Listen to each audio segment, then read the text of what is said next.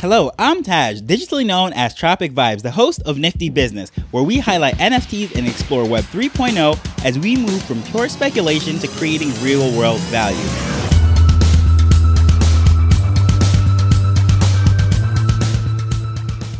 So the first time I heard about a Dutch auction was all the way back in 2004 when Google IPO'd. I was sitting in my business intro class and we were hearing about Google getting ready to go on the public market. And I thought this was the most amazing thing I've ever heard. And when I started to hear about Dutch auctions in the NFT space, I sort of thought they were exactly the same thing. But they are not. Today, we're going to discuss a Dutch auction in and outside of the NFT space. Time out. I just want to insert a little audio right here to let you know that I'm going to say the word IPO a lot, and what that stands for is initial public offering. So when a company that is private is first going onto the stock market, that is called an IPO because it is the first time that is being offered to the public for sale. Okay, let's resume right back where we left off. So I've always been fascinated by business, finance, and how all of these things work. The stock market, IPOs, and everything related to all these numbers and charts and how money works, all of this stuff. However, when it came to this whole Dutch auction system, when I first heard about it back in the day, I thought it was the most amazing thing. Everyone knows Google right now as far as being the world's biggest, most popular used search engine. However, back when 1998, when it first started, it was really just another startup running out of a garage, and no one really expected it to be this crazy thing that it is today. However, by the time of its IPO in 2004, it was sort of a household name by then already. And the way IPOs normally work is the banks are getting ready to list this on a public stock market such as the NASDAQ in New York. That's where a lot of the tech companies go. And that's where Google ended up going as well. So they usually do this thing called a roadshow, which is basically the bank, whichever that the company is working with, or in many cases it's multiple banks, but they go around and they do all this marketing, this press, all this hoopla to try to build up excitement. It's sort of like when a new movie is coming out with all the promotional posters and everything, but they do this mobile roadshow, if you will, try to get excitement and figure out what exactly they're going to price this at for when it goes to the market. They're speaking to all sorts of investment bankers, they're speaking to hedge funds, and they're speaking to everyone to try to figure out what they're going to list this at. Now, the goal of this is not only to make money for the company, because that is why they're going on the market. It's sort of like these mint prices that we're seeing when NFT projects are getting ready to launch,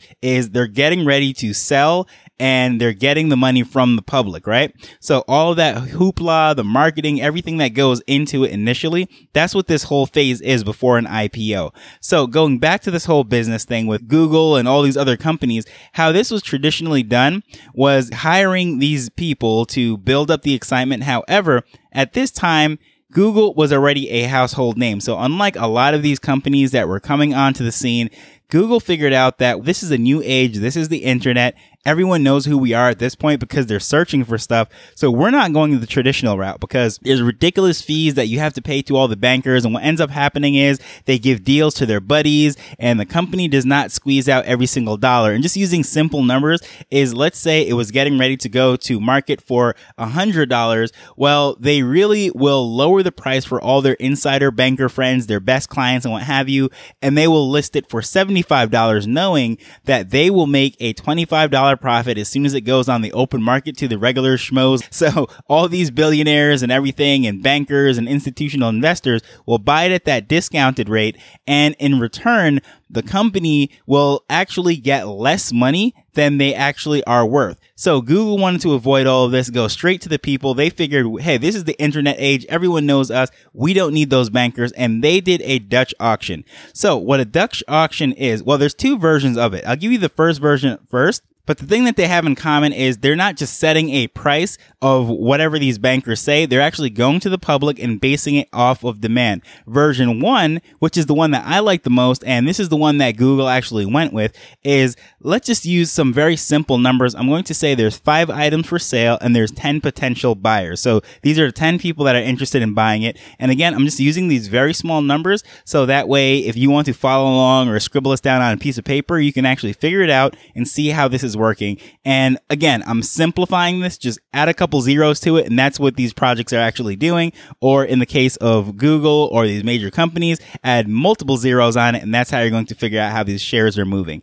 But 5 items for sale, 10 people want to buy it. Let's say the first person now puts in their maximum bid, meaning the absolute highest price that they're willing to pay for one is 10. And by the way, for this example, I'm just going to simplify it and say each person can only bid on one.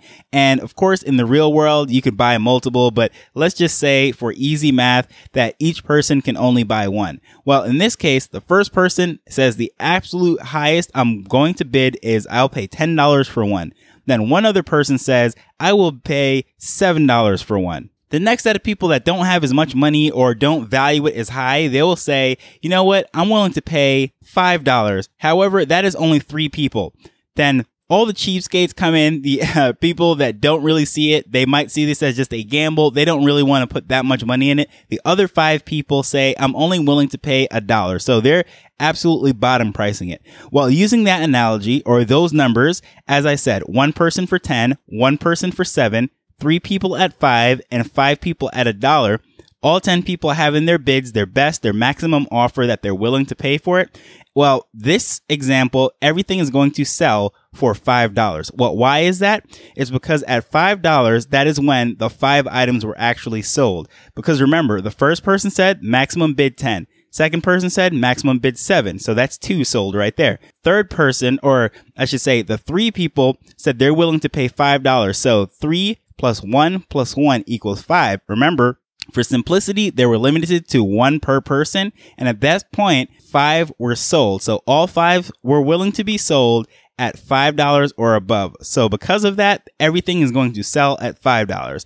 Even the person that bid $10 maximum, they're still going to get it at $5. Why? That is the equilibrium price to sell out the total supply. So that is very awesome. And when I saw this, I said, this is absolutely amazing. I love how they did this because that is true free market. The demand set the price for it.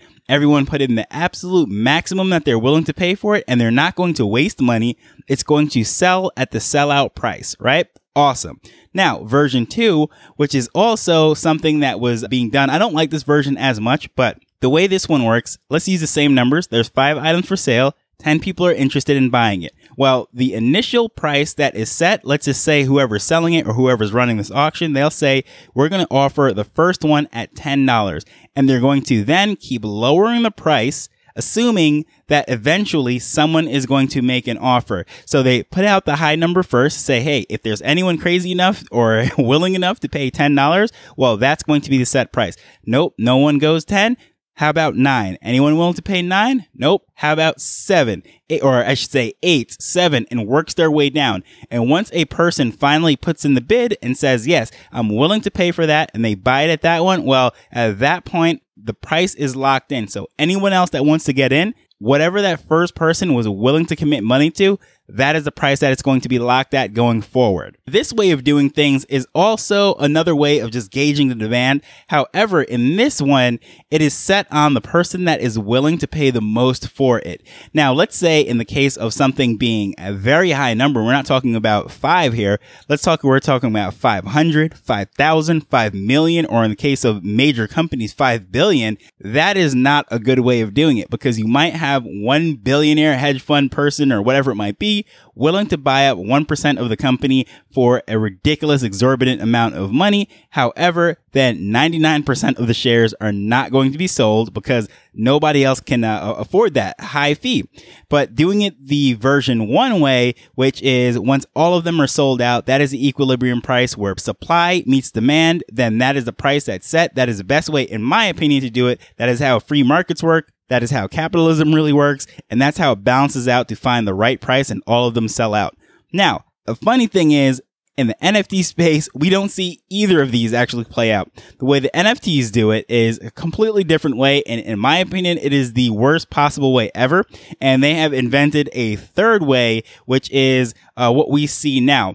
And honestly, the first person I saw do it, I don't know if he was the first to do it, but the one that I know that did it first was Gary Vee with the VeeFriends. And you know, I'm a big fan of Gary, and I thought it was a very innovative way of doing things and really testing the limits. However, there's a couple things that I want to note. just because Gary does it does not mean that everyone else can get away with it. And also, since there have been quite a few other Dutch auctions, most recently, I think the World of Women Galaxies was a Dutch auction according to this fashion.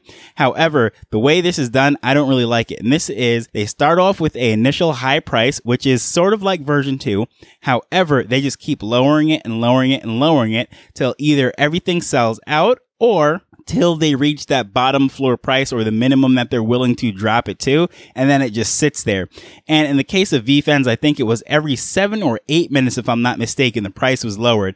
And various people do it different ways. Their projects, they might have a 15-minute timer, 10-minute timer, and it just keeps dropping down. So it might start at a ridiculously high price, let's say 10 ETH for something, and then it slowly works its way down to an absolute bottom of 0.1, let's say.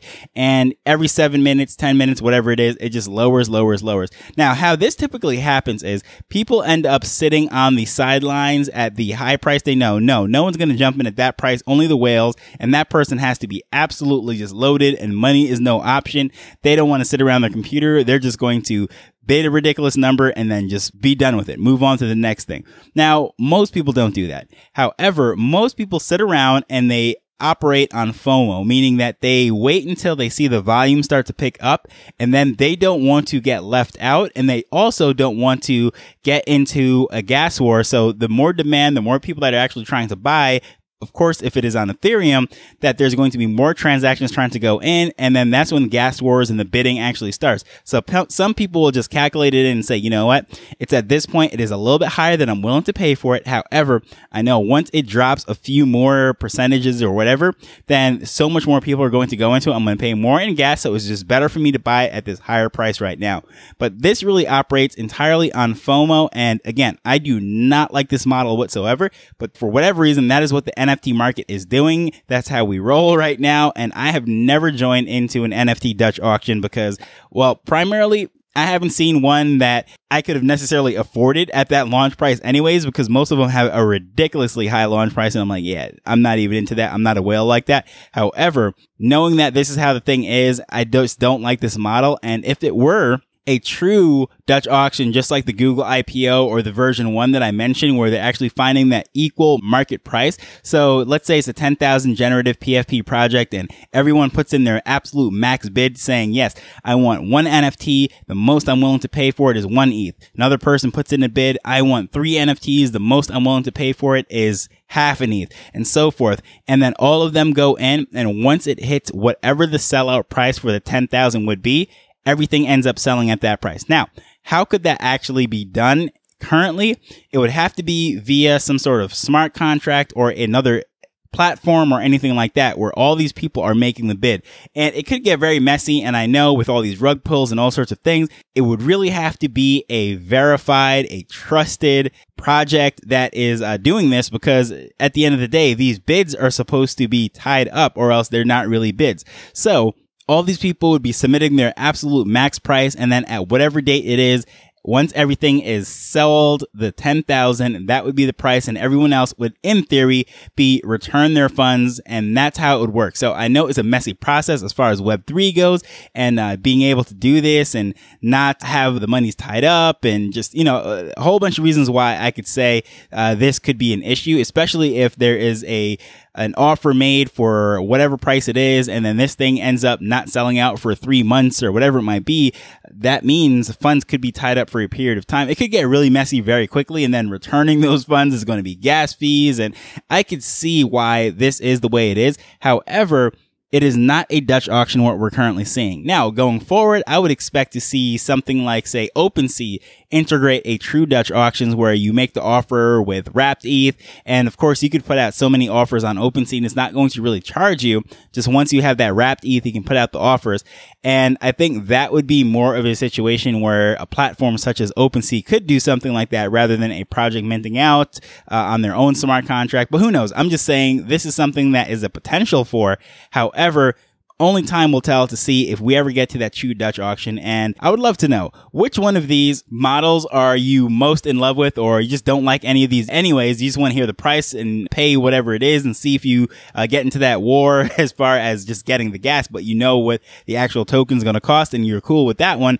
Or would you be interested in one of these Dutch auction models? Which ones do you prefer? The one that we're currently seeing in the NFT space or one of the other two? You can reach out to me on Twitter at Tropic Vibes and let's have a discussion over there. But as usual, I want to thank you for listening to this as we're growing and building Web3 together. So until next time, later. The Nifty Business Arrow is not investment advice. It provides insights and information within the space.